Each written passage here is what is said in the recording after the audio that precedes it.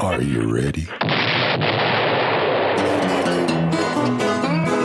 Welcome to Radio Grognard King Size, the OSR podcast with more stuff, with your host, Glenn Hallstrom.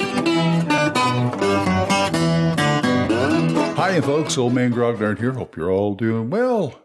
Well. It is sort of a cold day. What can I say? You guys, I hope you're all doing well. But I already said that. All right, what do we want to talk about today? How about how I hate builds? Now, builds are something to me that is rather new. 5e and Pathfinder have come out with these. And I don't know, Pathfinder, because they got so many ways to make a character. But to me, it's just make a character. I don't care if it's a plain vanilla character. I can find something to do. To me, it's all about the personality. And if I can have stats or things that reflect that, that'd even be better. This is another reason why I like the secondary occupations list or table or whatever, because it gives me a clue as to what the character is like. I don't have to have a min-max, be-all, end-all character that's going to work like clockwork, because there are going to be times when it doesn't work like clockwork, and you got to deal with it.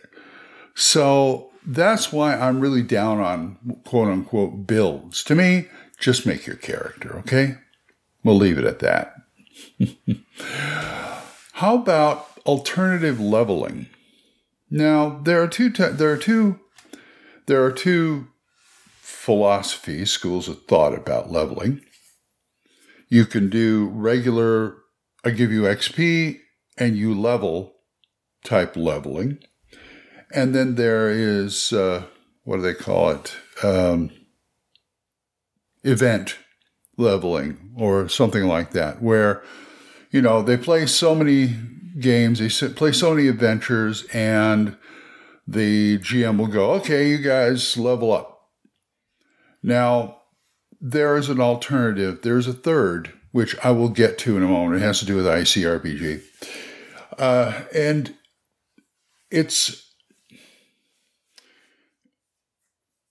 I prefer XP leveling, even though it's more work for me. I mean, I do event leveling when I'm too lazy to deal with it. But to me, I would rather do the XP leveling unless the system, like the current edition, is set up where everybody uses the same experience chart. I prefer games with different classes that have different experience, charts. It just works out better that way. It's always interesting. And saying, okay, everybody levels, to me is not the same as a character, or rather a player going, oh man, I leveled this time, cool. And everybody's going to go at a different pace. And there's nothing wrong with that, really. But that's what I prefer. Now, a third type of leveling is an ad hoc type of leveling. Now, ICRPG, I shouldn't say just ICRPG. There's Savage Worlds that does their own thing too. But ICRPG does a thing where each class has so many, like 5 or 6 things. And then it's got like 3 or 4, what they call mastery skill. I'll call them skills, because what the heck, that they can do. But you level when the GM says you level. And then you pick one from the list. You don't have to go down the list. Just pick one from the list. And, the GM can divide it up any way they want. I kind of like that. Because then you can just go, okay, you take another level. And they'll just, okay, boom, boom, boom. And they're done. Now, Savage Worlds does a thing where you play so many games and you hit a milestone, and that's when you level up, or something to that effect. It may be more ad hoc that I'm thinking of, but that's how Savage Worlds does it. But that's my stance on leveling. What do you think? I think it'd be interesting to do the alternative leveling, but, I'll leave that up to you guys. Anyway, what else we got today? It's kind of a slow day, you know what I mean? And let's talk about swarms. Yes, best in show, swarms. Now, swarms of bees, of rats, of whatever the heck is out there that is small and hangs around each other. In a swarm. Now, how do you deal with those? Me, I just treat it as one monster, usually. Now, there are cases where you can, divide up the swarms and deal with two monsters or something like that. But I would probably deal with one monster, one big monster. And when you subtract hit points, you're just killing more of the little guys. Now, there are certain interesting things. Now, you can do swarms other than the usual thing. How many people get stuck in a swarm of locusts? You know what I'm saying? How many people get stuck in that? And you can come up with like magic. Imagine a swarm of sturges. You'd be dead right now, or the PC would be dead in short order. But it's almost like you could do a swarm of sharks. Somebody gets attacked by a shark or something, blood in the water, they frenzy. All of a sudden, you're getting sharks from all over the place go after them. You better get out of the water fast. So, there's that too. So how do you deal with swarms? Swarms, I find, are a little bit fascinating because, like I said, it's like a group mind. And also you can come up with a really intelligent type of swarming.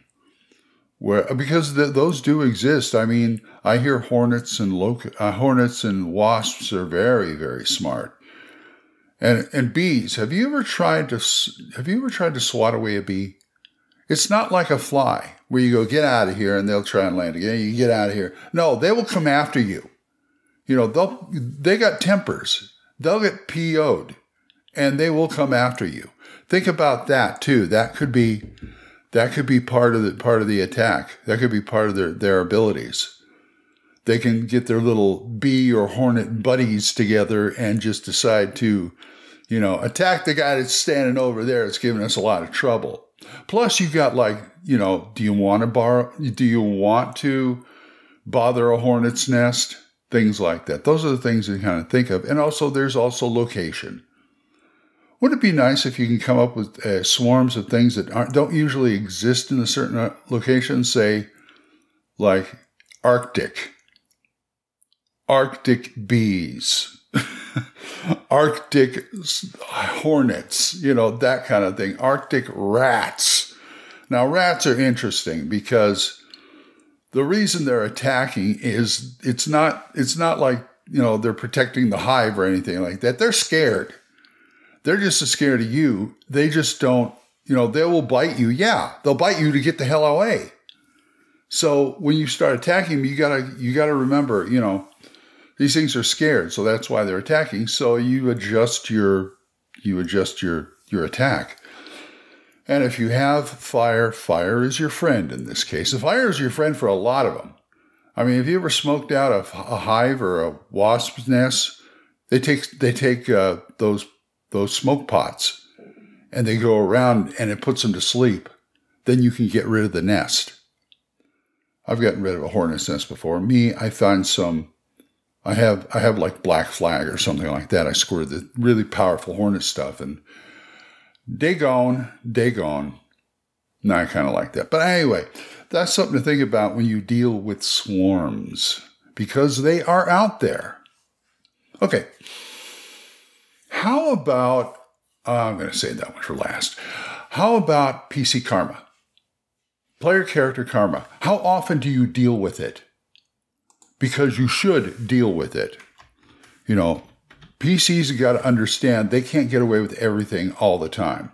There are consequences. That's what I'm saying. Consequences, and they're going to have to deal with it. And you know what? Benefits you because there's an adventure hook right there.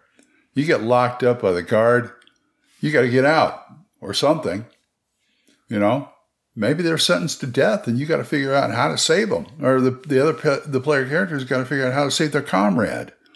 Something like that. I know you've seen all the adventures that start, well, you're in a cell, all your stuff is taken away, and now you got to break out. Yeah. Okay. That's an old trope right there, but it works. It does work. So think about the karma, because karma can get you. Karma can get you without you knowing it. You're in the dungeon, and you, I don't know, say there's a big bear in there and you piss him off. You get away. He'll remember. You have to go back that way. So how are you going to handle that, smart guy? Or smart girl, or whatever. So that's just something to think about. PC karma. And you can just have karma happen. I mean, the gods deal with karma all the time. They're displeased with you. They'll let you know. I've had clerics go on journeys before to gain their god's favor, which is another venture hook right there waiting to happen. It's not just animals. You screw somebody over, they're gonna remember and try and get back at you. So just, impress on them. I mean, you can do something as petty as, hey, don't litter. Okay. And they keep littering, and the guy, arrests them or something. But anyway, you get the point. They've got to know that it has consequences. So just, make it known to them. Okay, here's one that I don't know if I wanted to talk about or not. Gaming and significant others. I am married to a wonderful woman. She does not game. I do. This is basically what I'm talking about. If your significant other does not really do what you do, let's say in this case, game. Because there are some out there I admire. I envy the people, the guys and the gals who have spouses or girlfriends or whatever that do it too. But then you have, there's some that don't like it at all, but I'm not going to deal with that. Then it's the in-between ones that kind of concern me. You get the significant other who, quote unquote, tolerates it. I hate that. I'm not going to get into, don't talk about that, Glenn. Significant others who, okay, go ahead and do your little game. Because they do, and if they tolerate it with clenched teeth, you really got to think about that. You got to talk to them. Here's the one thing you want to do is to make sure you spend enough time with them too, outside of the game. There are spouses that won't even let you talk about your game if they're tolerating it. Do you always have to talk about that? I mentioned it once, and if you want to go off to a convention, I don't want to do that. I wanted to go over here. I wanted to visit this. I said, well, I'm going to a convention. You got to think about that. Make sure I'm not trying to give you, marriage or relationship advice, but, make sure you spend as much quality time with them as you do with your gaming buddies or whatever hobby you do. This came off as a weird lecture, but anyway, there it is. Now, I got one topic on here. This is one of those things where I write something down, and then later on I look at it and I go, what? What the heck was I thinking of? It says paradigm shift. And I think what it means was I had a paradigm shift when I first got Tunnels and Trolls, because I did not get it at all. I'm not saying I don't get it. I got the principles. I got the core ideas of it. But to me, combat lacked. But it was all my way of thinking. because Paradigm, it was like, I told you about the combat. It's like each side rolls their dice, and whoever is the highest, wins that round, and the difference is the damage. Okay, I got that. But it's like you have an order in which you do this, because, I said, what about ranged attacks? How do you work those in? What if somebody threw a spell that affected this? What if I take out one of your guys? Well, that's dealt with in there anyway. And also I felt like it's just going through the battle. I felt like it takes away from the player character's freedom, their agency. That's the first thing I said to Ken. I said, where's the player agency? Maybe they want to, the thief wants to creep around and stab the guy in the back. How does he do that?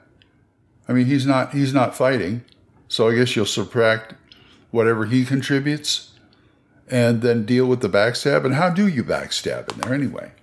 What I had to do was basically have a paradigm shift in my mind, saying, okay, I've been to, and this could apply to any game that has mechanics you just don't understand.